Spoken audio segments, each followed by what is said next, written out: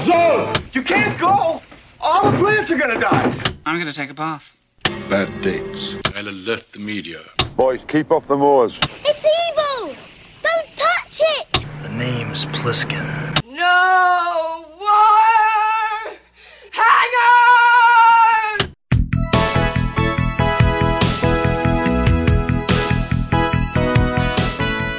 Welcome to Vintage Video, where we're rewatching the 80s so you don't have to. We'll be reviewing every major film release of the 1980s in chronological order, overanalyzing what you've seen and spoiling what you haven't. I'm Patrick O'Reilly. I'm Jesse Bayless. And I'm Richard Wells. And today we're discussing The Four Seasons, released May 22nd, 1981. It was written and directed by Alan Alda and released by Universal Pictures. In the late 70s, writer-director Alan Alda and producer Martin Bregman signed a 3-picture deal with Universal Pictures. The first of these pictures was The Four Seasons, which would also mark Alda's directorial debut. The next two were Sweet Liberty and A New Life, which actually wound up at Paramount. The story was born from a conversation Alda had with a friend when it occurred to him that a friendship progresses in seasons.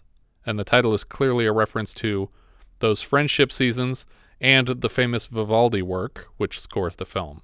Because the film is broken up into the different seasons, Mm-hmm. Yeah. and so are the parts of the song Right. that play along with each section. Bruce Dern claimed in his autobiography to have auditioned for the part that went to Len Carew. Rejected, he accepted an offer to star in Tattoo, which we'll get to later this season. The film was nominated for 4 Golden Globes, Best Motion Picture, Actress for Carol Burnett, Actor for Alan Alda, and Screenplay for Alda, losing all 4. Yeah, I don't know what's up with the Golden Globes. Yeah. We start in New York City as couple Nick and Ann Callan, as played by Len Carew and Sandy Dennis, carry packed bags out to the curb. They flag down an approaching car and throw their stuff in the back. In the front seat of the station wagon are Kate and Jack Burrows, as played by Carol Burnett and our writer-director Alan Alda. Jack starts digging through the luggage they've brought and pulls out a baguette to take a bite. They all take bites from the same baguette for fear of missing out entirely. The Vivaldi music strikes up as the car pulls away from the curb and we see the title The Four Seasons. They pull up in front of a nice brownstone place, and another friend, Danny Zimmer, as played by Jack Weston, comes down the steps overloaded with packed bags. The car heads from here to pick up his wife Claudia at her studio. Claudia Zimmer is being played by Rita Moreno. The car pulls out of the city and we cut to inserts of wilderness in the fall, or is it spring now? I don't know. I think it's spring. Yeah, I'm assuming it's spring because they mentioned the apples. But we start with barren trees, so I thought, Yeah. oh, this is definitely autumn, and then we get close-ups of bees on flowers and stuff, and it's like, okay, I guess this is spring. It makes sense to start with spring. Yeah. I mean, I'm going to assume because we finished with Yes, winter. and chronologically, we move through the seasons chronologically from here, but Yeah. first pass viewing, Yeah. I was unclear. Wouldn't winter be the first season? In January, February? No, because March is the first month of the calendar. I still go old school. And March comes in as like a lion? Or as a lion? What is it? What? March comes in as a Richard lion? has lost the thread. Hold on. know March what you're comes talking in about. as a lion? I think it comes in like a lion, yeah. March comes in like a lion. What does that mean? I don't know. I've never heard that phrase before. It doesn't matter. Let's not. I'm just regurgitating. That's definitely what Yeah, I would call March it. comes in like a lion and goes out like a lamb. It's an expression. I don't know.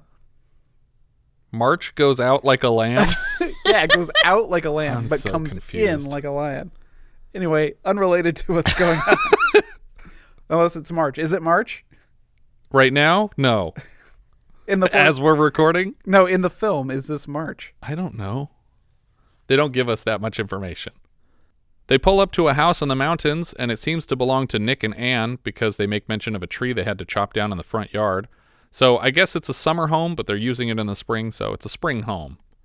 In the living room, Ann is showing off her vegetable photography, which consists of vegetables being thrown into the air and photographed against the sky before they land.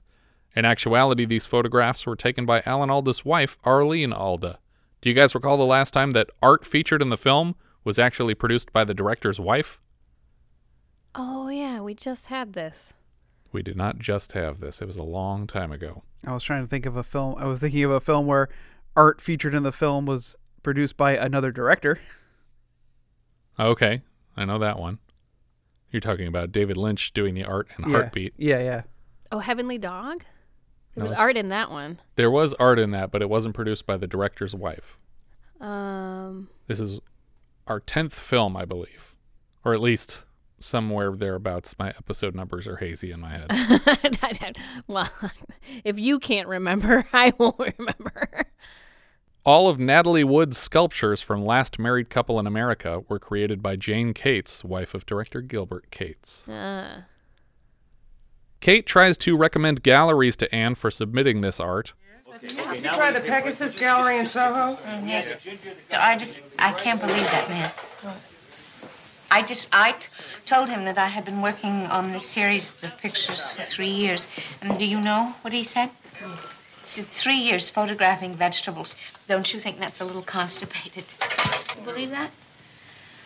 Well, it all depends on the vegetables. Over in the kitchen, the husbands are choking on the smoke that fills the room because Jack and Nick are not super helpful. Danny tries to give them simple instructions, but the two of them are laughing so hard at this mess they're making with these walks that they can't even hear Danny. Walk, W-O-K, of course. In the living room, Kate tries to extend another opportunity to Anne by mentioning that Fortune magazine, for whom she is a regular contributor, is doing an article on the top 10 executives in the country, and they need a photographer for their spread. Again, Anne fumbles the offer because she claims that the 2-month time frame is a little rushed for her skill set. You mean of this year? Annie, that's 2 months from now. Yes, I know that, but I don't work that fast. Annie, how are you ever going to get published? You have to move. What's the matter with you? Just do a story on the top 10 broccoli in the country. Back in the kitchen, we get to see that magical part of cooking a Chinese dinner in a wok where you throw the noodles in the hot oil and they explode out fully formed. We see them carrying the first course out to the table complete with Chinese beer and chopsticks. Everyone seems to enjoy the meal right away. Jack stands to give a toast to Nick and Anne, the hosts of this particular vacation. It's also, probably not by coincidence, their 21st anniversary, and Jack waxes poetic for a moment, eliciting applause from the table. They start to talk about how they all met, and there seems to be some disagreement. According to Danny's recollection, they all met through him and his dentistry office. Jack thinks that they met through some of his legal work, suggesting he's an attorney of some sort. And finally, Nick mentions his work as an accountant as a possible connection, but Anne corrects that they didn't meet through the men at all. Kate says she met Anne at a Pilates class, and they met Claudia at an art exhibition. It's all riveting stuff, and it has a huge effect on the story moving forward. Just kidding, none of this matters. Yeah, well, that's exactly what I was going to say. I'm really struggling with this movie at this point because I don't care. Yeah. I really don't care about any of this so far, and it doesn't matter, turns out. But also, nothing else that happens really matters. Anne has the most accurate recollection of their first meeting. We met 7 years ago. It was the third week in July. And my first appointment with Danny was for a filling. It was September the 8th, and it was a Wednesday. How can you remember that? Oh, then I remember things like that because they're important. They're or not, she's Anne. Rain Man. Yeah. Danny says how they met isn't important. The point is, what truly binds their friendship is fear and panic. Everyone laughs around the table, but I think he's totally serious. The next day, we see the men riding dirt bikes through the woods together. Nick tries to challenge Danny to a race, but he's not interested. He's too terrified he's going to kill himself on this bike. Nick hands him a helmet, and he feels a lot better. Jack catches up to them and officially talks Danny into a race just as the women walk up to watch them. Jack tips his bike backward, driving over a log, and Nick crashes into a bush steering around him, so Danny is able to skate through over the finish line and win the race. He celebrates, ecstatic, and tears his shirt off like an obese Mia Hamm. We cut to later that day, or maybe another day, and all the friends are relaxing on a boat in a lake. It's tipped all the way to one side because Jack Weston is the heaviest of the bunch, and his end is practically submerged.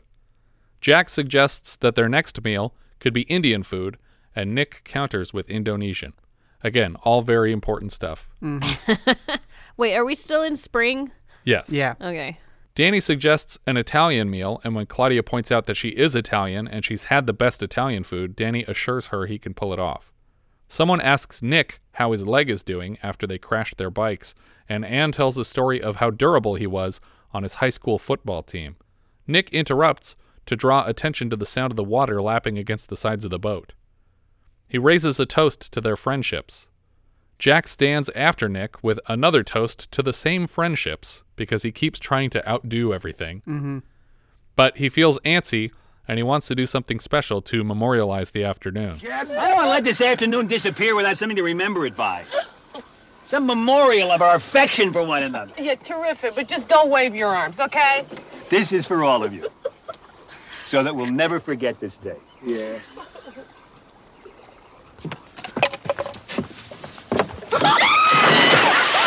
Predictably, he jumps off the boat into the water, and everyone screams like they never could have expected it. Their shock at this action is actually annoying because it's the least interesting thing he could have done besides just sitting back down. It reminds me of that Family Guy cutaway that parodies Dharma and Greg, where Dharma's just standing on the coffee table in the middle of the living room. Dharma, come down from there. Wow, I can't get over what a free spirit you are. Nick doesn't like having been one-upped and turns to jump in the water with him. Obnoxiously, on his way into the water, Nick even points out that he's not wearing anything that he's not comfortable getting wet. My only regret is that I'm not wearing my $500 suit. Right around here, I decided I hate all 6 of these people, and I hate them for the rest of the movie. Well, and Carol Burnett even has a line about the things that they love is this and being rich. Yeah. I was like, wait, you love being rich? And I was like, I have so much less interest in your characters now. What we know so far is that they are 3 rich couples who we will learn go on vacations together every 3 months for their entire lives. Mm-hmm. Can't afford 1 vacation a year, let alone 3. And with all these people, who wants that? Their idea of a life-changing, spontaneous gesture is to jump in a lake wearing clothes they don't mind getting wet. They don't even have cell phones yet. It's not like they sacrificed literally anything. Nick goes out of his way to remind us that he's the kind of person who has a $500 suit, but that he's not wearing it in this scene for no reason. Why not just have him in the $500 suit to show that he doesn't care? Mm-hmm. The stakes are low because he doesn't care about this outfit, but he has to let us know out loud that even if it were an expensive outfit, he would still be doing this, as though that changes anything. Obviously, Danny is left with no choice and falls overboard with his baguette. The whole boat finally straightens out in the water before Claudia follows, and then Anne and Kate jump in together. Now everyone's in the water. Yeah, we're all in the water. Hooray! Later, we see Nick and Jack walking through the woods together. Nick asks Jack about Kate and how their relationship is going. Jack says that it's like any other couple and they have their disagreements and pet peeves, but that they always find their way back to genuine love for each other. Nick informs Jack that he is not happy with Anne and will soon be divorcing her. He admits that he's never felt a genuine love for Anne and that their marriage was one of convenience, and it's somehow taken him 20 years to notice this. 21 years, as of yesterday. In reality, he just sounds like a guy who woke up one morning and realized that he was old, and his wife was old, and he was jealous of people with young wives. Jack doesn't buy that Nick would stay with her for 20 years for no reason, and neither do I, really. You can't just quit. What are you talking about? What's the matter with you? I want to make a new start. I want a new family.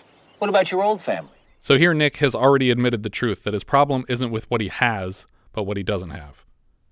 Jack is appropriately disgusted and accuses Nick of having the next wife picked out already, but he denies it. I mean, to be fair, his current wife does seem like a person I would not want to be married to. And I would probably not propose to that person and then marry them and then stay married to them for 20 years first. Mm-hmm. That is all a little confusing, especially because, like, I mean, I guess maybe because we find out that they have a kid together. Maybe they stay together for that, but they never make that a point of this movie. Yeah, he never even suggests that that's why he's doing it. He mentions the reason that he married her was she seemed like she would be stable because he was unstable. So is the point now that he doesn't want stability anymore? I guess he's just bored. That's what I'm really reading from him is that Yeah. he's bored with That's his how it marriage. reads, and that's a shitty reason to divorce a person. Like, I'm just bored. I'm going to go find a new person. Bye. I feel like settling for stable was also a weird choice because he's wealthy and like you don't need to settle for anything if Yeah. you're wealthy. You could just be pretty picky, I think. In real life, the character that they set this guy up as would have divorced her a year into their marriage, whether or not they had a kid, because he Yeah. doesn't care about her. Jack gestures to the obvious victim of this situation, and Nick is offended that Jack can't just be happy for him while he's ruining Anne's life on a whim. I even had this fantasy that you'd handle the divorce. That I would handle the divorce. In the first place, I'm not a divorce lawyer, and if I were, I'd probably represent Anne. I can't believe you would do this. Jack, please. Nick says this is the hardest decision he's ever made, which means that it's the guiltiest he's ever felt for doing something selfish. That night, everyone is sitting around the living room of the Spring House while Danny tells them about the magic of beans. You know, beans are very much misunderstood. They have a complex set of amino acids. If you eat beans together with rice, you never have to eat meat. Danny loves to talk about beans. Go ahead, sweetheart. Talk. The idea of two food ingredients together inspires Anne to consider photographing multiple vegetables at once, and the group is understandably disinterested with her pitch. Kate stands up to grab some flyers that she collected advertising sailboats for their next vacation 3 months from now in the summer of the same year. Because this boomer squad has enough disposable income to go on a week-long vacation every 12 weeks. Oh, scratch that. The summer vacation will apparently be 2 weeks long. Anne is very excited by the pictures of the boat that they'll be renting out, but behind her, Nick is giving Jack obnoxious looks because he knows that Anne will never see this boat in person. That evening, it rains on the house, and Jack informs Kate what Nick told him in the woods. Kate's first thought isn't the healthiest suggestion either. Why does he have to leave her? Why can't they fight it out? But the problem here isn't some disagreement between the couple. It's that the guy wants to have sex with other people because he's bored of his wife. Kate and Jack cry together. Vivaldi cranks up again, and we get inserts of a beautiful blue Caribbean water with sea turtles and crabs and shit, and it's summertime, and they're already on their next fucking vacation. What a bunch of assholes. Their sailboat is anchored off a small island group, and they're walking up one at a time from the ship. Jack got up early to do some snorkeling, and he found a giant turtle. He tells Kate all about it. They both make mention of some difficulty sleeping last night, and blame someone else on the boat, but it's not clear who yet. Danny and Claudia show up next, similarly exhausted. Danny is wearing a full captain's outfit with cap. It sounds like Danny and Claudia didn't get much sleep either, and they blame it on mating calls from the third couple. They all talk about it like they've never heard two people having sex before, and it was the most disturbing thing they've ever experienced. You guys spend like 8 weeks a year on vacation with each other. You've never heard each other having sex? You're always staying in the same house for these trips? Yeah. I guess it's slightly different when you're like on a boat. But still, I would just be like, oh, that's funny. I heard them having sex last night. Not like, oh my God, I'm traumatized by having heard two adults have sex near me. Nick arrives on deck, and he seems well-rested and chipper. Finally, Nick's girlfriend, Ginny Newley, as played by Bess Armstrong, emerges from the boat. Now, why would they feel well-rested? They should technically have had the same amount of sleep. Yeah, but they worked it out, and then they slept deeper because they were exhausted. This is Anne's replacement, and Nick's new girlfriend is half her age.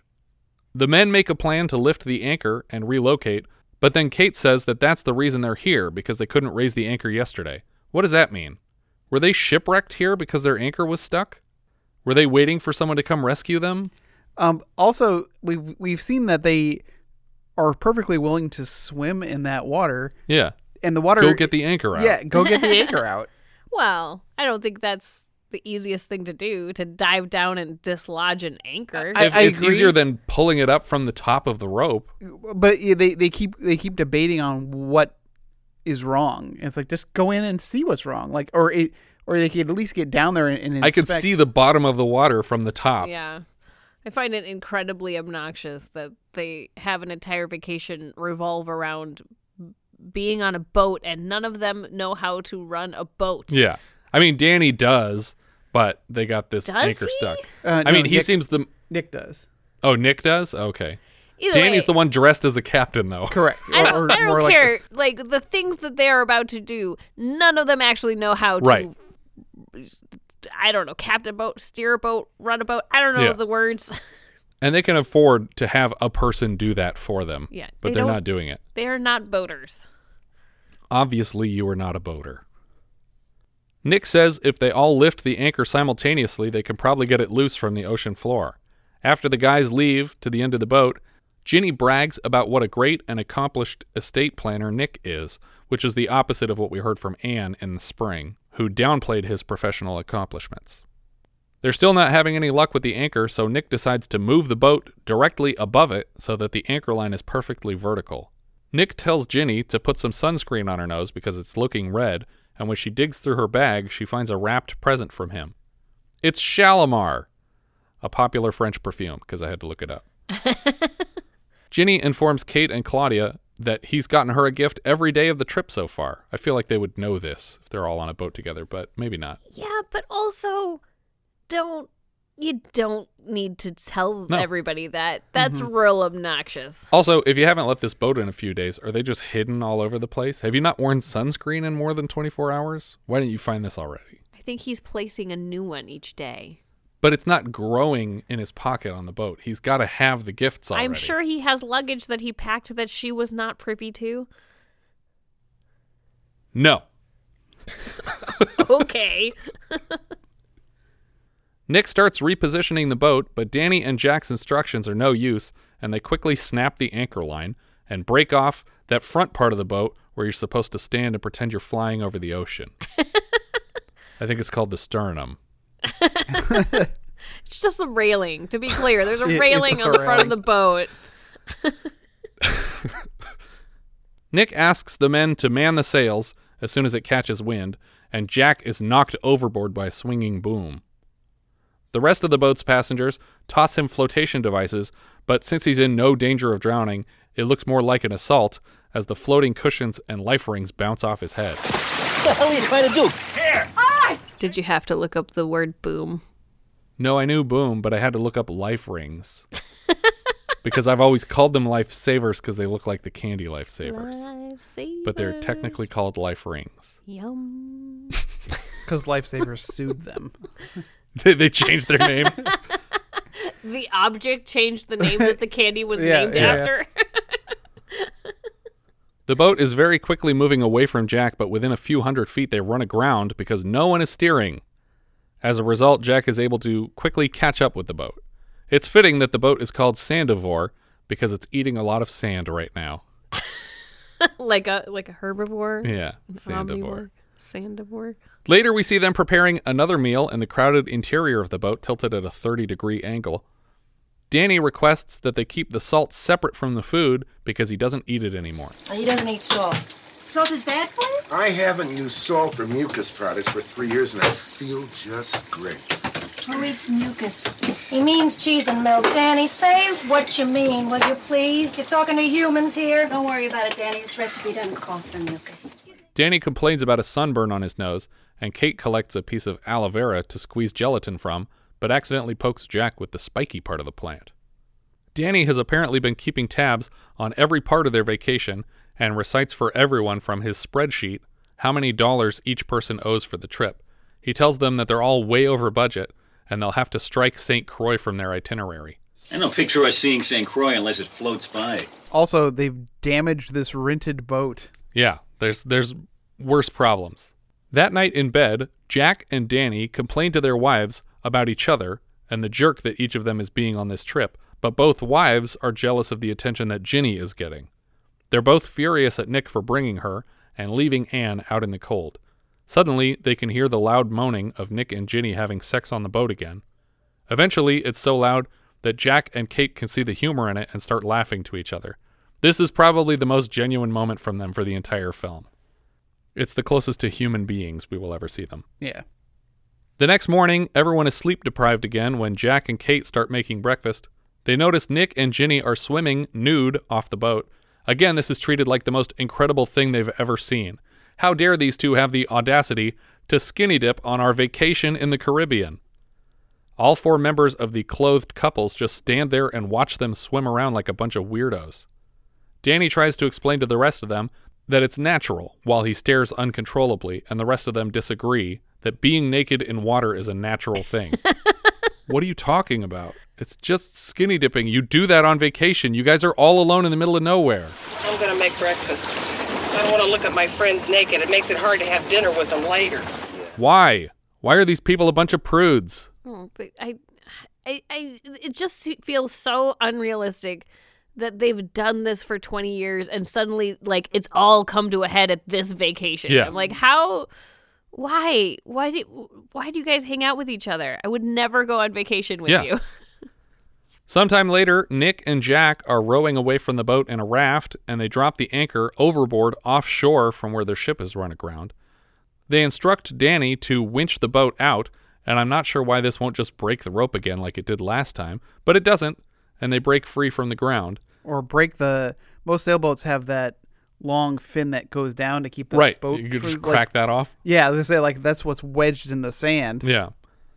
No sooner have they escaped the island than the rope connected to the anchor slips loose from the winch, and the boat is floating free into the ocean.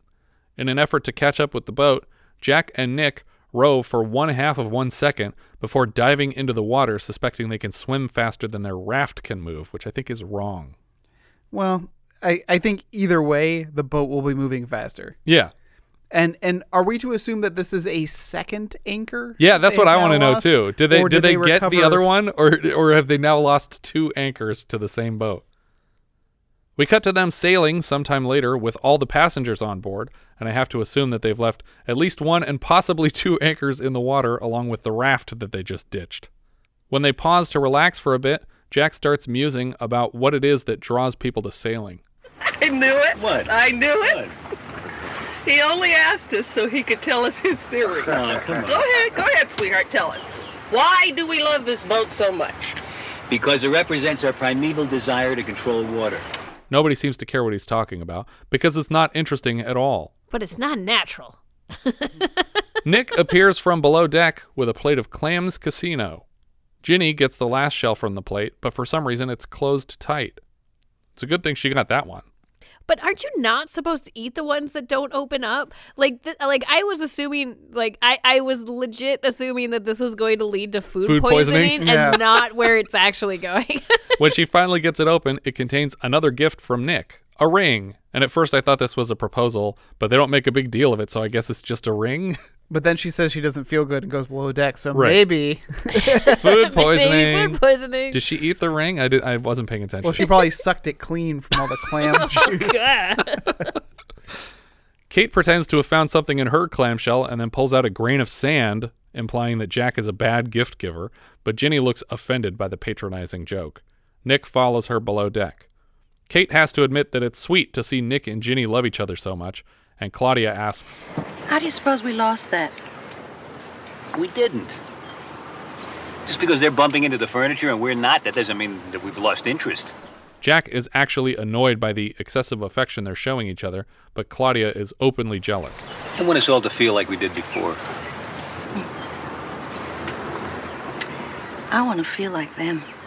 Claudia stands and steps away to the edge of the boat, and Danny joins her. Jack and Kate move to the opposite end of the boat to chat in private. Kate accuses Jack of being jealous of Nick, but it seems to be a projection of her own insecurities because we haven't been given any indication that Jack is interested in Ginny yet. When he points out that she's projecting, she accuses him of being angry and invites him to verbalize his anger, but he denies it. We cut away to see that Danny and Claudia are naked in the water, and we hear Vivaldi again as we see leaves floating in water and autumn arrives. We get lots of trees with orange and red leaves, including one weirdly incongruent shot with a fisheye lens. I don't know why there was just one fisheye lens shot in this batch. Danny is driving everyone up a mountain road, and he's swerving all over the lane like a maniac. He claims his car was built for speed, and he's in complete control.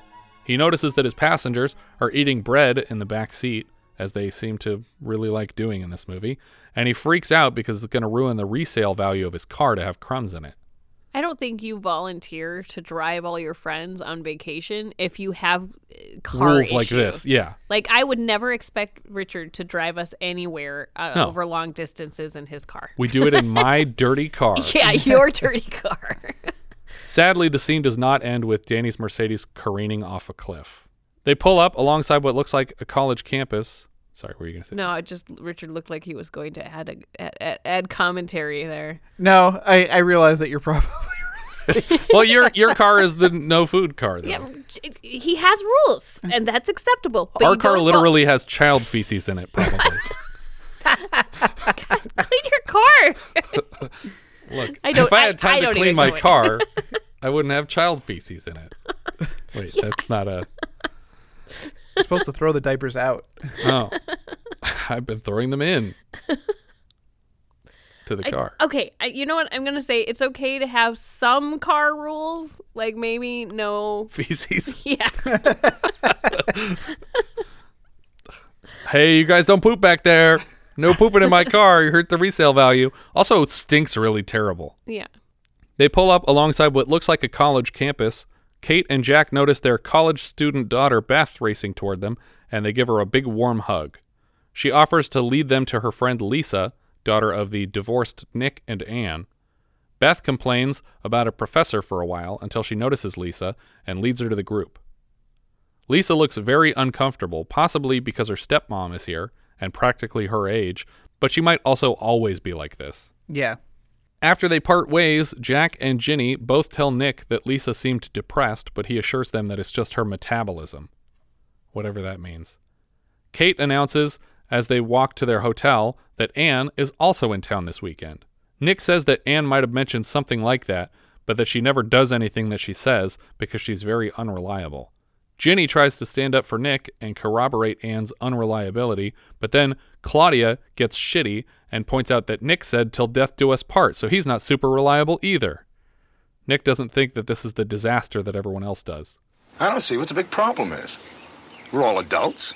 Adult is not a word I would apply to any of the 7 people that this film revolves around. Claudia manages a half-assed apology for her shitty comment, and Ginny is quick to let her off the hook.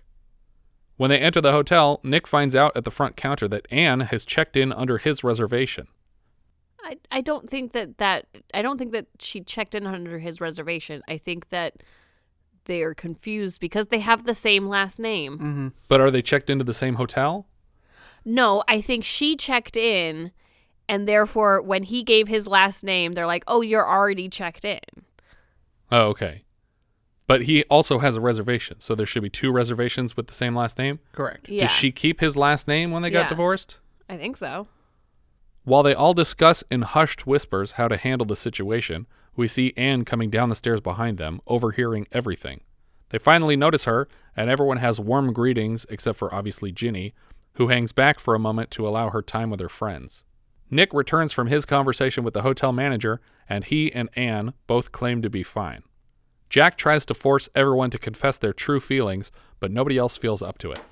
Why are we all pretending we're not embarrassed? Why don't we just say how we feel? I think the answer to this question is that Jack has no reason at all to feel embarrassed, and the fact that he does is a criticism in and of itself. I mean, you could feel uncomfortable, but embarrassed is the wrong word. Yeah. You're saying you're embarrassed on their behalf? I feel like I wish she would just sort of shut up.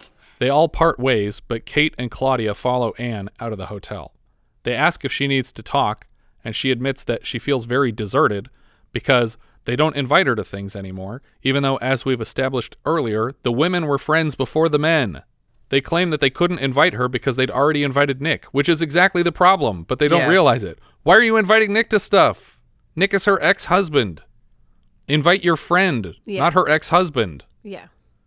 If Nick is the person who betrayed this friend group, then why are you still hanging out with him?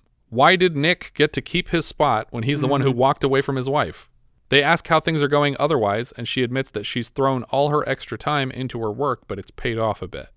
She admits to making travel plans for Czechoslovakia because she's trying to be more spontaneous.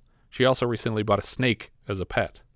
Kate tells Anne that she might have a line on another photography gig, and they agree to meet up soon for lunch and a movie. As Jack and Danny head to their hotel rooms, Jack comments on Nick's embarrassing behavior. Danny mentions, for the first time apparently, that Nick has been cheating on Anne forever, long before the divorce. How could you not know? They even slept at your apartment once. Where was I? You gave him your keys so he could feed your cat and water your plants when you went away for the weekend. Didn't you notice the funny look in the cat's face when you came home? Danny admits that he learned some of this information when Nick was gassed out at his office, which is a clear violation of dentist-patient confidentiality. Yeah. Danny admits that he hates Nick, and he can't stand him, and every time he thinks about him, he gets angry and depressed, and yet they go on vacation with this guy 4 fucking times a year. Yeah. While his wife cries on a snake. Wait, and she also wants to go to Czechoslovakia. No, she doesn't want to go. She doesn't, yeah. She specifically doesn't want to go to Czechoslovakia, so she's going. She's going there against her own will. I don't understand how that is a good, like, hey, I'm finally free. I'm going to do things I don't want to do. What? I don't do enough things that I hate. Danny also mentions his general fear of autumn, claiming it gives him psoriasis. Jack assures him he won't die from psoriasis, and Danny wants to know what that's supposed to mean. I'm just trying to comfort you. Don't get paranoid. How come everyone thinks I'm paranoid? You discuss this behind my back, don't you? Which is just the most obvious paranoid joke in the world. But it's played totally straight. Mm-hmm. We cut to Nick and his daughter Lisa. Nick is explaining that as a child, his parents divorced also, and he hated them for it. It sounds like he's trying to relate to her, but it comes across as a man admitting that he knows how painful this would be, and he did it anyway. Yeah. He tells her that she'll be laughing again in no time, and he tells her that her life shouldn't revolve around him, as though no consideration for her mother were necessary. She admits that she doesn't have any friends either, since she seems to take after her mother with a distaste for what other people consider fun. Like what? They get drunk and piss off the balconies. What about the girls?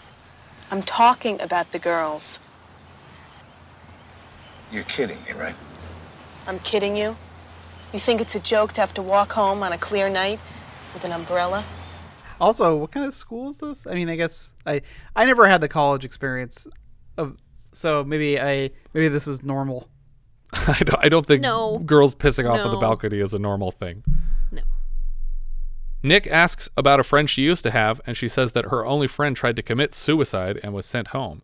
Nick is shocked that she didn't tell him about this when it happened, and she's equally surprised that he cares at all, considering the thought he typically reserves for people who aren't him. How long ago did this happen? Because are we, like, is she... No idea. Yeah, so, like, I don't feel like they're making it relevant. Like, did he not care starting when this divorce happened? Like, is he preoccupied with this new person? Like, they're not making these conversations relevant to the plot. Like, has he just always been a shitty dad? Mm-hmm. Yeah. Who knows? Pretty much. Well, I mean, I know we've had 2 seasons with them so far, but have they ever mentioned, like, other than having kids, like anything about their kids? Nope.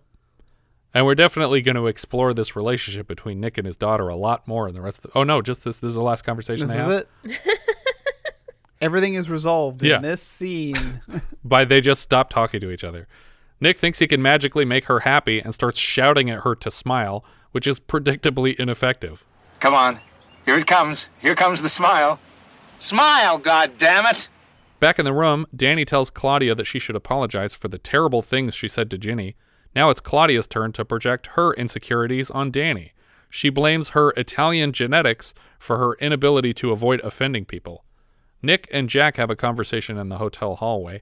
Nick can tell Jack is distant and wants to know what he's done to hurt him. Jack tells Nick that he knows all about the cheating and he thinks he was entitled to a confession, even though it has literally nothing to do with Jack and is none of his business. Jack says he feels as betrayed as Anne does, which is weird. Like, is he literally attracted to Nick? Because that's a fucking weird thing to say. Yeah. I feel more cheated on than your wife, who you cheated on, who you literally cheated on. Yeah. I don't understand why these people talk to each other, let alone hang out for multiple months of the year. We see Kate and her daughter Beth in a hotel room talking about Lisa, the other daughter. As children, they were good friends, but Beth can't stand her anymore because she's weird the same way Anne is. Later, in the hotel dining room, Ginny and Jack are playfully fighting over a dessert, which I'm sure is driving Kate crazy, while Danny counts out to the penny how much money everyone owes toward the bill, and despite explicitly calling out the price of everyone's food, he suggests they split the bill 3 ways, and Nick is so disgusted by this effort that he offers to pay the bill completely. What's the point of going on a vacation if you have to penny pinch for every single thing you do while you're on it? Why not just take one less vacation per year and not be at each other's throats all the time? Mm-hmm. I mean, I stand behind this complaint because that's a super obnoxious thing for him to do. But I feel like we've established that this is who this guy is. Yeah, you've known this for 20 years now. Yeah. Stop hanging out with him if you don't like it. And only split the check 3 ways if you all ordered similar priced entrees and drinks. And no, that's why he called out what everyone had. It's because he wants to show so-and-so ate a bunch, so-and-so ate a bunch, I ate very little. Let's all pay the same amount because he wants to look good. But it doesn't make him look good. It makes him look like an asshole. Danny holds up the bill and indicates that the price is equivalent to a scrape, polish, and cleaning at his dentist's office, as if to show how much work he puts in to earn that much money. But really, how long would that appointment take? An hour and a half? Like 2 hours tops? Probably took you longer to eat the food than it would for you to pay for it. The 3 guys argue over who's going to pay this tiny fucking bill for another 5 minutes, like it matters to any of these rich assholes. They're all rich people. We cut to everyone playing soccer outside. Jack collides with Ginny and holds her head for a moment to steady her, but it's all a playful moment, like they're just laughing with each other. Lisa meanders through the game at a snail's pace, never kicking at the ball. Nick finally stops the ball right in front of her, so she can at least get a single kick, and then another shortly after. She's putting like Daria level enthusiasm into kicking this ball. Nick is monopolizing the game, scoring all the goals and occasionally shoulder checking Jack to the ground. At the end of the match, Jack full-on tackles Nick into the grass, and we get a reaction shot from Kate that looks like it was supposed to go after Jack was holding Ginny's head.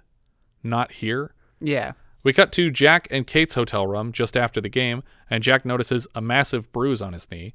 After some silence, Jack has determined that Kate is upset with him and tries to discover why.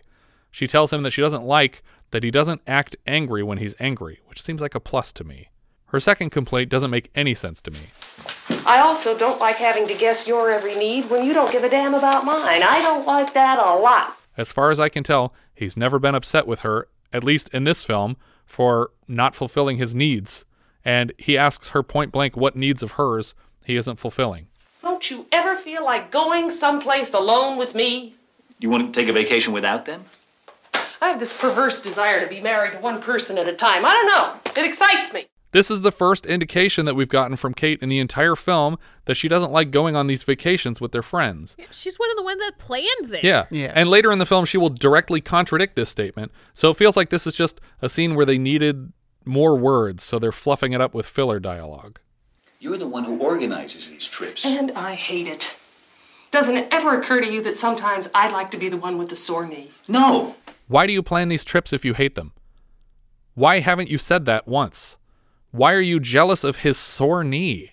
It's not like he didn't let you play soccer. You were in the game. What is she even talking about? Well, I think she's asking to be pampered, to be, everything done for her, which I don't think is an invalid request, but like she hasn't made the initial ask, so you can't be mad about it yet. But it's also, she could just as easily have injured herself playing soccer, and I wouldn't assume that he wouldn't care. We never had a moment so far where she did the equivalent of hurting her knee and he didn't care about it or didn't take care of her. And she even said on the summer vacation that he's very considerate. He tells her that she's actually really talented at planning these trips and he thinks that she's perfect, which of course offends her more. Then she complains that he doesn't get her flowers, and when he reminds her that yes, he does get her flowers, she says, yeah, but you don't get them when I want them. It's like, okay, how am I supposed to know when you want them and when you don't want them?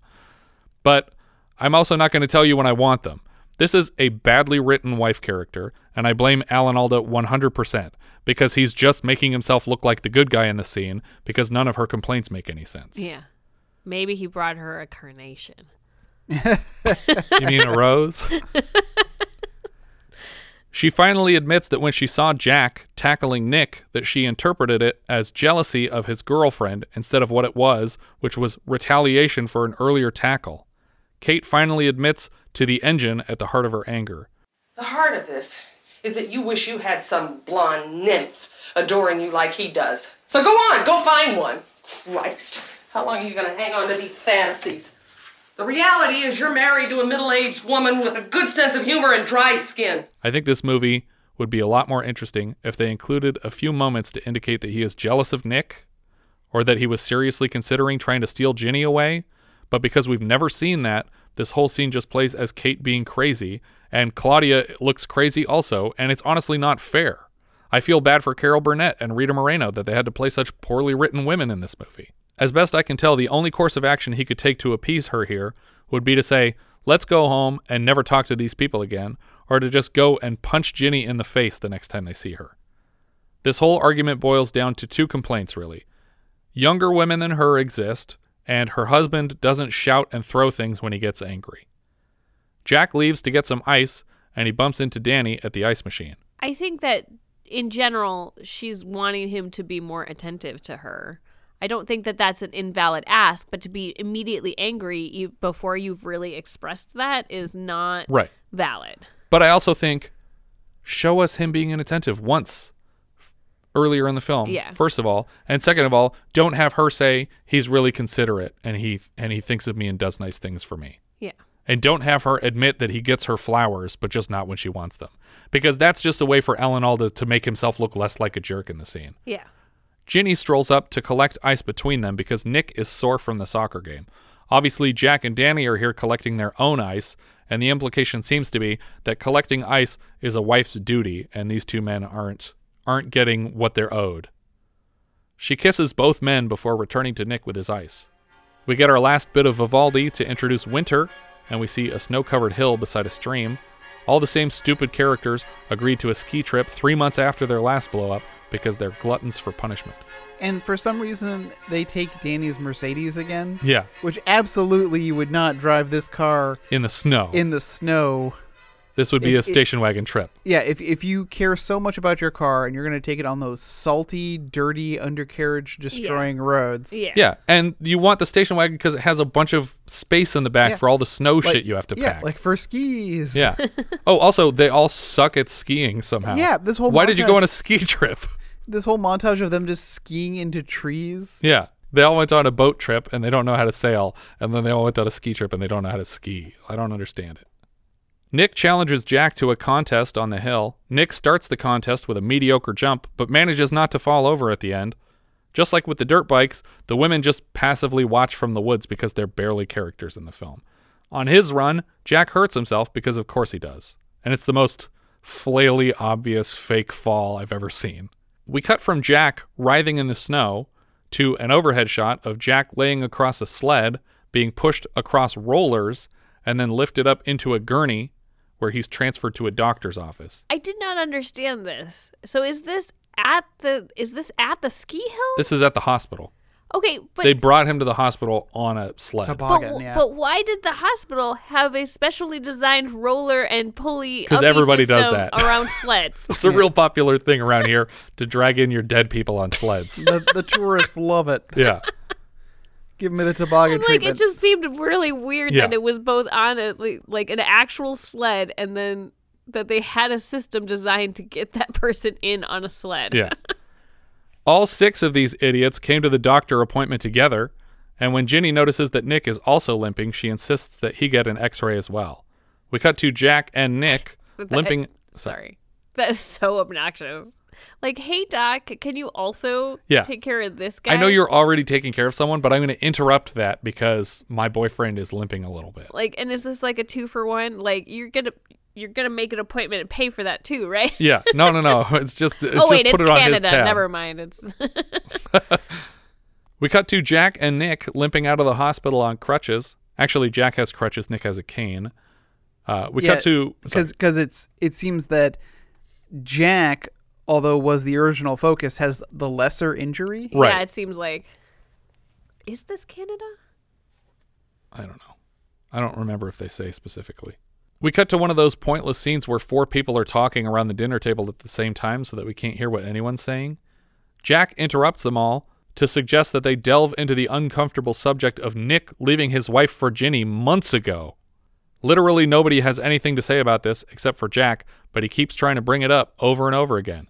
He thinks it would be healthy to start another fight and ruin a fourth vacation for some reason. I'd rather have my teeth drilled. I mean, what do you want to open up a big can of worms? Because I thought it was worth it. Forget it, okay? Yay! I honestly don't know what Jack's trying to do with these conversations. I would guess his intent is to bring up that Nick was cheating on Anne before he met Ginny, but I don't know what good that would do to discuss. Well, I think Jack's character is that consistently what he's done is he proposes a subject of conversation so that he can dominate that conversation. So he wants everyone to talk about Nick so he can bring out his grievances against Nick. Yeah. I think that they also make it pretty clear over the course of the film that he's very jealous of Nick. And every time Nick does something, he tries to outdo Nick. And so this is his chance to really outdo him by like, look I have a successful marriage and this guy's a shitty cheater asshole. Yeah. And that's all he wants to do is bring that up. Right. But of all the ways he's jealous of him, the one that would make the most sense in this film of being actually jealous of him having a young girlfriend isn't apparently true. Right. Later, we see Kate, Jack, and Nick sitting across a couch, and Nick shows Jack the latest issue of Fortune magazine, for whom Kate is a writer. Apparently, some of Anne's photography was featured in this issue, and Nick is pointing to it as a sign that she's recovering from the trauma he inflicted. Jack is unimpressed. Ginny enters the room with firewood and seems to finally be realizing that she's tethered herself to 5 elderly people with whom she'll spend months of every year of her life. She asks if they can go to the roadhouse down the street, and they reluctantly agree. As they walk out the door, Nick asks, When are you going to forgive me for marrying Ginny, ever? You can do anything you want. Oh, thanks. So apparently they're married already. He divorced his wife 9 months ago, and he's already married the new girl. Well, I believe that's what the ring was. Okay. The indicator for. They did like not react like that was a proposal. Yeah. Maybe that's why she was so upset, is because nobody on the boat cared. But even she didn't really react. Like, she's like, oh, it's a ring, not like, oh, yes, I'll marry you. Yeah, exactly. No one says yes in the scene. That's what would have solidified it for me. Presumably, there was another vacation for a wedding and a honeymoon between their fall vacation and their winter vacation. I hope it was a destination wedding. I hope so. I hope they all went. We just didn't see that one for no reason. Weirdly, Danny waits until they're just about to the car to finally break and share his thoughts about the whole Nick-Ginny conundrum. He turns to Nick. You want us to level with one another? The truth is we're all mad at you. We love Ginny, but we're upset because Anne isn't here. Why isn't Anne here? Why do you keep inviting this cheating bastard and his daughter-aged girlfriend wife, who both of your wives are jealous of? Wouldn't Ginny be happier spending this time alone with her new husband? Basically, what they're upset about is that the group is different. And they don't want it to be different. And so they're blaming Nick, who is the cause of the group being different. But they have to just get over it. It would be less different, though, if they brought Anne. It would be less different. Also, how about not invite Nick or Anne? Just have the 4 of them. Stop going on vacations with these toxic assholes.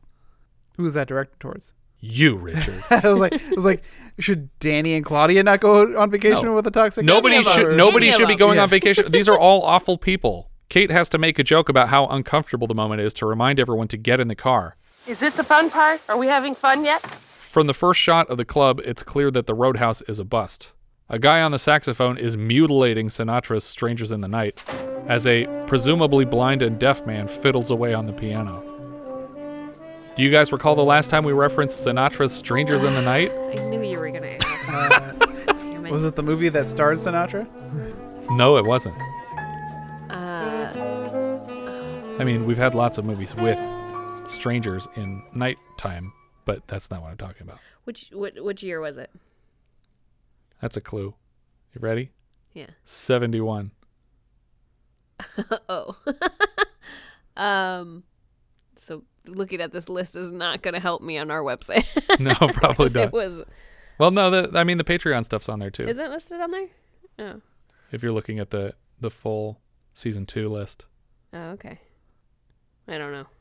It's the Omega Man. I was jokingly going to say the Omega Man, but Yeah. I don't remember Strangers in the Night in that. It doesn't. It's not in that movie. Oh, what?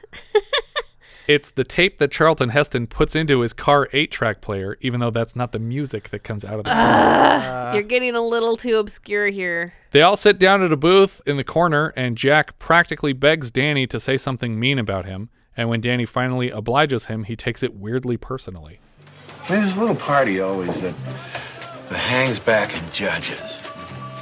You always want to get to the bottom of things, but only so long as you can make the rules. Mm-hmm. I see. Well, it's all right. It's human. Okay, fine. I'm human. I don't mind being human. As long as we realize you're human, too. Jack then unloads on Danny for keeping track of the group's finances, and then he starts criticizing Danny for worrying about his own health. Like, that's a complaint to have about a person. I mean, and he is like the heavy-set character. Right, Like, and he probably should worry. And none of his worries have been inconveniencing anyone else. And he's a doctor. Yeah, he's just personally worried about his own dietary stuff. He's not forcing anybody else to eat things that they don't want. He also brings up that he's 10 years older than everyone else. Right. And he says that someday they'll understand his fear of mortality. He mentions formerly everyday objects that now terrify him, and included in this list is the elastic bands of his underwear, which Kate finds hilarious, and she mocks him until he won't speak to the group anymore. Ginny is the only one at the table who notices that Danny is genuinely offended because the rest of his quote-unquote friends don't even know him as well as a relative stranger does. Even Danny's wife seems completely oblivious that this was a very serious confession from him and sits blankly at the edge of the table with no lines for the entire scene. Yeah, they're just mean. Yeah. Everybody's just so mean in this movie. Ginny drags Danny to the dance floor and everyone else laughs at their soon-to-be dead friend. When we get back to the cabin, everyone seems obnoxiously drunk except for Danny, who just seems depressed. Kate and Ginny head to the kitchen to prepare some coffee, and Ginny informs Kate that she might owe Danny an apology for mocking his sincere fears. I think maybe we owe him an apology. Well, because I laughed at it? Well, yeah. She tells Ginny that when she's older, she'll understand that people mercilessly make fun of their friends until they cry because it's funny. No, you guys aren't really friends. No, you're not. You're competing with each other. Like, you're just jerks. Ginny gives up advising Kate and finally loses her temper on the group. She says that this is a difficult time in Nick's life that she wishes they could go through alone, but she's being forced to do it for an audience. She's also frustrated that even now, as Nick's wife, she's not being treated as an individual person, but just another body in the room. It's not as if my privacy was invaded. You all have let me know every single day that I have been intruding on your territory. Ginny gives up on her lecture and goes for a walk in the snow. Nick tries to follow her because he's worried about her. Everyone else tries to talk him back into the cabin because she's an adult woman and she'll be fine, until Nick admits that she's pregnant.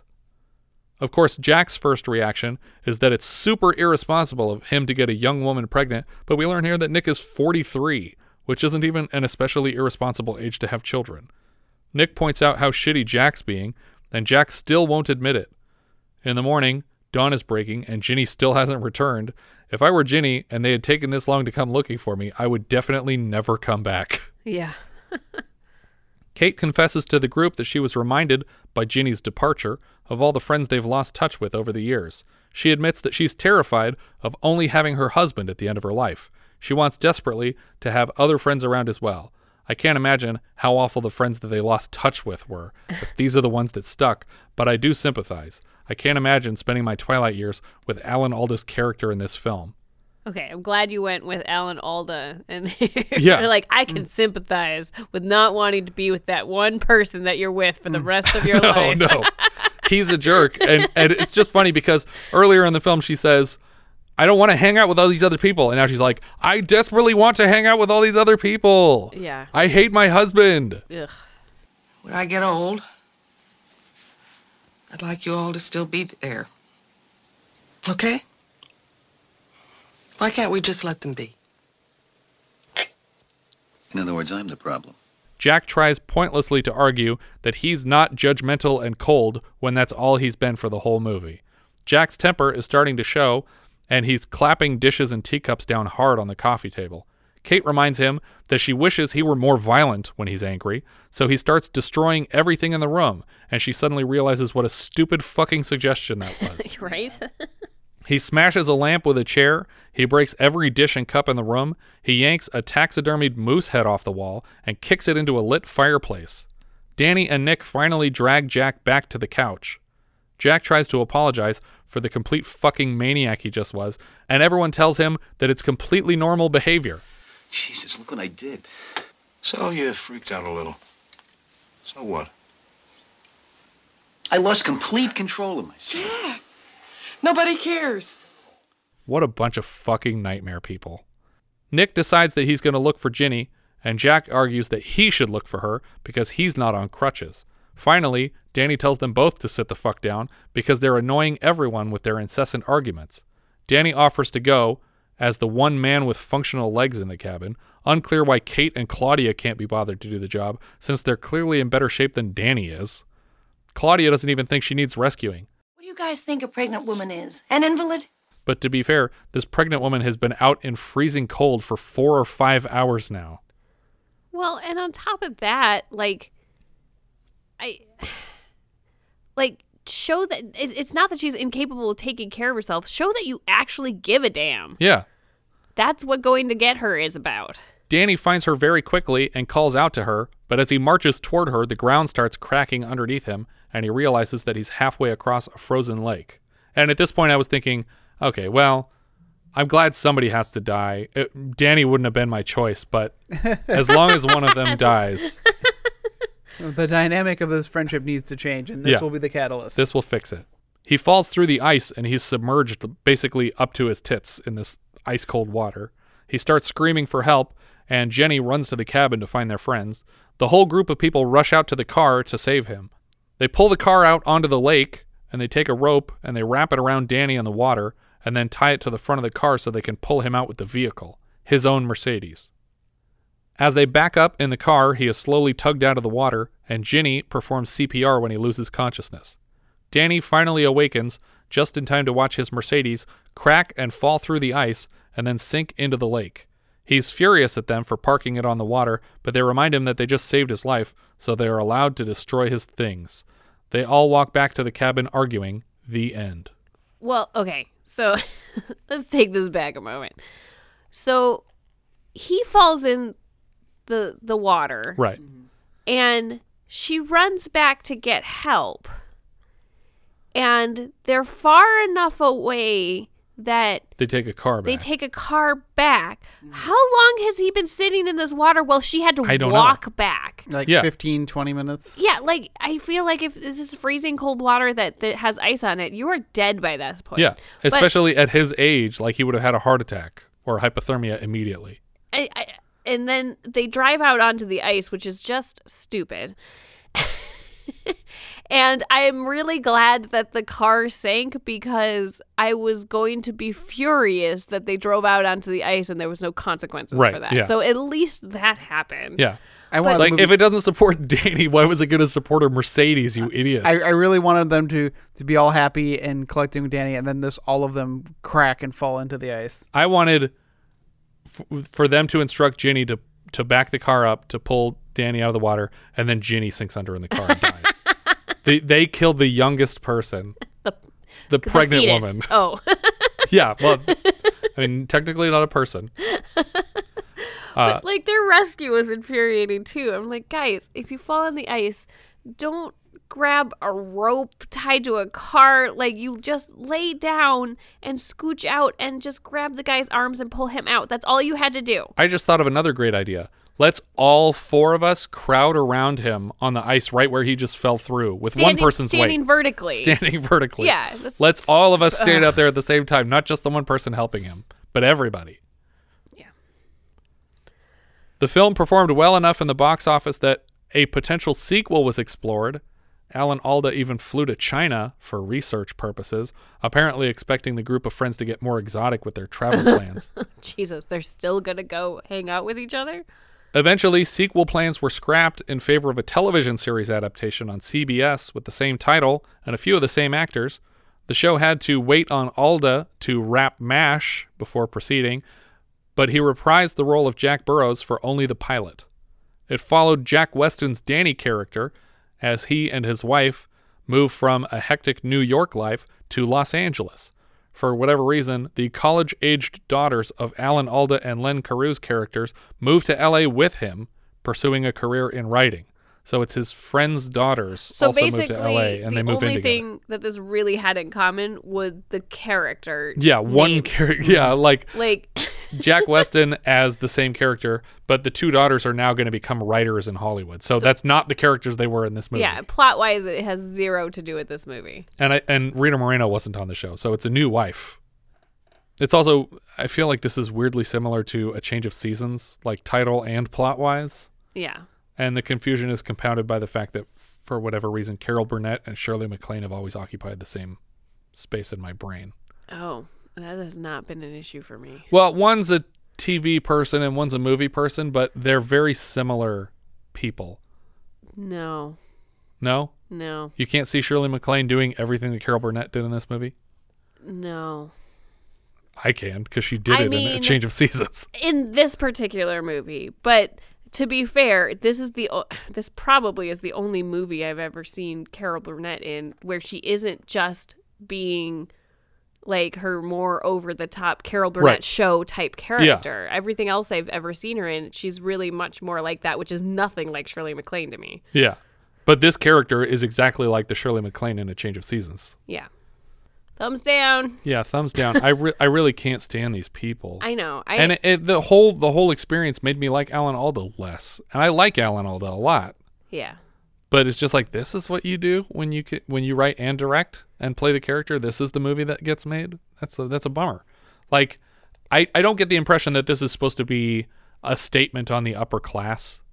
I don't think it's supposed to be a satire on these well-to-do people. So that means he's just out of touch? I think this movie was literally supposed to connect with people, that people were supposed to watch it and go, this is basically my life and my friends. I mean, I'd like a perspective from somebody at the time who liked this movie, because maybe it just resonated more with people then and wasn't as obnoxious as it seems now. Yeah. Well, I think the 80s had a different kind of rich person. You had the yuppie kind of rich person where it wasn't, they weren't like billionaires. They probably weren't even millionaires. Yeah. They were well off, could afford nice things, nice schools, nice homes, summer homes, and things like that. Yeah. But it wasn't quite the same thing that we associate with people who are wealthy now, who are completely lost, like who believe like, that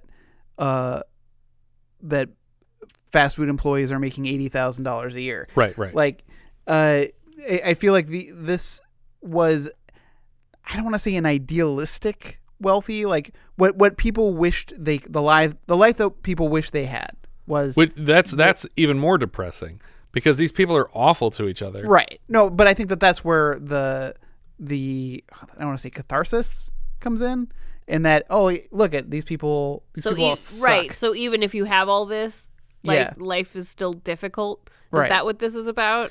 I mean, that's something that I'm trying to apply to this. I'm not saying that I got that. I'm just saying I'm trying to figure out how it was successful. Yeah, well, I feel like if I were picking the title for this movie, it would either be called Boomer the Movie or First World Problems. Or Money Can't Buy Happiness, which is like that phrase that rich people trick poor people into believing, where it's like, oh, really? Because money would make me really happy. But you just went to fucking space. Yeah. Because I don't even feel like the jobs that they have here are supposed to be like wealthy upper class jobs. I think these are supposed to be just regular person jobs. Attorney, estate planner, dentist. Like, they're just supposed to be regular people. But in the 1980s, that meant that you could afford this lavish lifestyle where you went on multi-month vacations every year. But yeah, that's thumbs down for everybody. Jess, do you have a letterbox placement? All right, I'm gonna put it at 54 out of 66. Okay. I have it below Just a Gigolo, but above Harry's War, because I guess I followed the story a little bit better than Harry's War. I was a little bit more confused about what Harry was upset about, and here at least I followed the complaints, even if they weren't, they were nonsensical. Yeah. I have it in 55th out of 66, which is right above Harry's War. And it's just under Improper Channels. There you go. Because I liked the cast of Improper Channels better. But they were similarly frustrating characters. I have mine at 47. Okay. And I have mine below Earthbound, but above Hard Country. All right. Our writer-director here, as I said before, was Alan Alda, who also plays Jack Burrows. He was Hawkeye on MASH, filling in for the Donald Sutherland character from the film, which we reviewed last year for our Patreon episode. He's Lester in Crimes and Misdemeanors. He's Ted in Manhattan Murder Mystery. Senator Arnold Vinnick on The West Wing, the final season. He's Uncle Pete on Horace and Pete. He's Bert Spitz in A Marriage Story. And he's Dr. Arthur Amlot on Ray Donovan. He also wrote for the 84 series adapted from this film, as well as 19 episodes of MASH. Cinematographer Victor J. Kemper. He was a DP on Husbands, They Might Be Giants, The Hospital, Dog Day Afternoon, Audrey Rose, Oh God, Magic, and The Jerk. So far on the show, we've seen his work on Night of the Juggler, The Final Countdown, and Xanadu, and he's back later this season for Choo Choo and the Philly Flash. More recently, he DP'd Pee-wee's Big Adventure, Tommy Boy, and Jingle All the Way. Editor Michael Economo was the editor on a female James Bond attempt called SHE, Security Hazards Expert. Sounds lovely. Yeah. Carol Burnett played Kate Burrows. She's a beloved comedian and longtime host of The Carol Burnett Show. She shows up again in our Patreon minisode review of Robert Altman's Health, which posts tomorrow morning. She's back later this season for Choo Choo and the Philly Flash, and next season for Annie. More recently, though, she was Cheryl Burnett in Toy Story 4, one of the older toys in Bonnie's closet, with Bitey White and Carl Rhinoceros. Len Carew played Nick Callan. He's not in as much stuff as the rest of the cast, but he's probably best known for his 235-episode run as Henry Reagan on Blue Bloods, the patriarch of the Blue Blood family. Oh. Yeah. Okay, yeah. Amazingly, Tom Selleck is still not the oldest person on that show. Sandy Dennis played Ann Callan. We covered her work with Jack Lemmon in the original Out of Towners for our Patreon listeners last year. My favorite of her works has always been Who's Afraid of Virginia Woolf, and we'll see her again next season in Come Back to the Five and Dime, Jimmy Dean, Jimmy Dean. That's the whole title? Yeah. Jeez. Rita Moreno played Claudia Zimmer. She's obviously Anita in West Side Story. Louise in Carnal Knowledge. She was Carmela for 780 episodes of The Electric Company. She was Violet Newstead on the TV adaptation of 9 to 5. She was the voice of Carmen Sandiego for the 90s animated series. Sorry, just for clarification on the Where in the World is Carmen Sandiego, was there a standalone animated series, or are you talking about on the game show? The character's voice for the cutaways. No, there was in the 90s there was a semi-narrative, semi-educational animated series about chasing Carmen Sandiego across the world. Separate from the game show. Separate from the game show. The game show was Where in the World is Carmen Sandiego. Oh. And I think this one was just Where is Carmen Sandiego? Where on Earth is Carmen Sandiego. Where on Earth is Carmen Sandiego. Oh, okay. Never saw that. They just rebooted the series. Correct. And Rita Moreno is also on the rebooted series. Oh, is she? Okay. Oh, that's great. She also apparently has a role in Spielberg's upcoming West Side Story remake, and she recently put her foot in her mouth on the Colbert Late Show by bringing up the controversy surrounding Lin-Manuel Miranda's In the Heights. The film has been criticized by some for its cast of exclusively light-skinned Puerto Rican actors, despite the neighborhood in which the film is set. Rather than simply singing the film's praises, Moreno instead suggested that darker-skinned Puerto Ricans should just be patient and wait for fair representation. Ironically, Moreno also admitted fairly recently that even as a Puerto Rican actress on the set of West Side Story, she was required to artificially darken her skin to play the role. Jack Weston played Danny Zimmer. He was in a couple of Twilight Zones, The Incredible Mr. Limpet, and we saw him recently in an off-the-clock viewing of Cactus Flower, an early Goldie Hawn film. He's in one of my favorite Twilight Zone episodes. Which one is that? Monsters Are Due on Maple Street. Oh. What's that one about? Don't spoil it. Monsters? That are due on Maple Street. Oh, God damn it. No, it's like this one street, power goes out, and it's like the movie Trigger Effect? Nope. What's that about? Don't spoil it. Triggers? Basically, the power goes out, and people start getting really paranoid that other people know what's going on, but they're not telling, and it's all about these neighbors all the neighbors who thought they were friends and close, how quickly they turn on each other. So it's like 4 seasons a little bit. A little bit. No. It's more like the movie Trigger Effect, which you should see. Which is based on 4 seasons. We reviewed his work last year as club owner Benny Murray in Can't Stop the Music, and he reprised the role of Danny Zimmer for the TV series adaptation. His last credit was as Oscar Baldwin in Short Circuit 2. Bess Armstrong played Ginny Newley. She's Catherine Morgan in Jaws 3D. She's Patty Chase, the mom, in My So-Called Life. She's Lydia James on One Tree Hill. Julianne Hochschrager in House of Lies. And more recently, she is Judge Sobel on Bosch. Elizabeth Alda played Beth Burrows. This was her first film. She reprised the role on the 84 series. She's the actual daughter of writer-director-star Alan. Beatrice Alda played Lisa Callan. This was also her first film. She also reprised her role on the 84 series, and she is also Alan's daughter, though plays Nick's daughter in the film. Robert Hitt played the room clerk. Who's the room clerk? The guy at the guy who at got the counter? reservation mixed up. Okay. The only other person with a speaking line. Prior to this, he was Ted Christopher in All That Jazz, and he's back later this season as a house buyer in Tattoo and a plainclothes detective in Ragtime. I think that's everything for the 4 seasons. If you guys have any thoughts you'd like to share with us, we are Vintage Video Pod on Twitter, Facebook, Instagram, and Letterboxd. Where, as I've said before, you can find each of our full movie rankings for the year. We can also be found at vintagevideopodcast.com. We also have a Discord now. Join the 24/7 movie chat and share your thoughts on episodes past, present, and future at vintagevideopodcast.com/discord. And if you're listening on YouTube, don't forget to subscribe. What's that sound? We got one! That's right, it's a new patron, Craig Moran. As a patron, Craig now has access to 20 full-size 70s titles and 16 minisodes from 1980, with a 17th dropping tomorrow morning. Thank you so much for listening, and I hope you'll join us next time when we'll be discussing The Legend of the Lone Ranger, which IMDb describes like so. The sole surviving Texas Ranger, Clinton Spilsbury, of an ambush arranged by outlaw leader Major Bartholomew Butch Cavendish, Christopher Lloyd, returns to fight back as a great masked Western hero, the Lone Ranger. We leave you now with a trailer for The Legend of the Lone Ranger. As America grew along the new frontier, many great legends were told.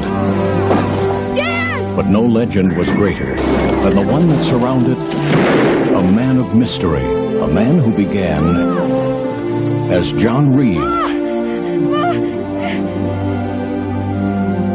Orphaned in an outlaw raid, raised by Indians, and witness to his brother's murder, he made a bond that lasted a lifetime. I swear to you, Dad, there will be justice in the West. For he rode to fame. To this, my brother. With the mark of a silver bullet. I pledge my life. And a black mask across his face.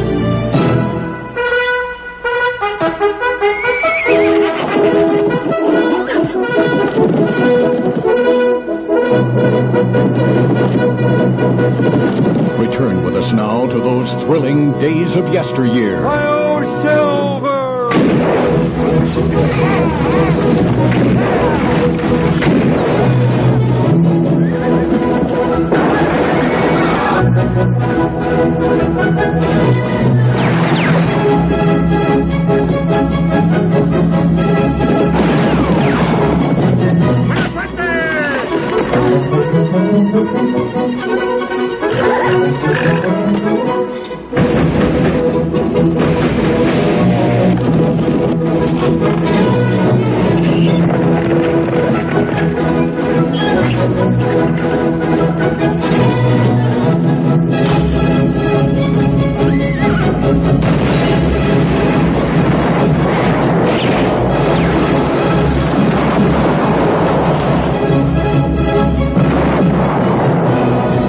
Trusted Indian companion, the daring and resourceful masked rider of the plains, led the fight for law and order.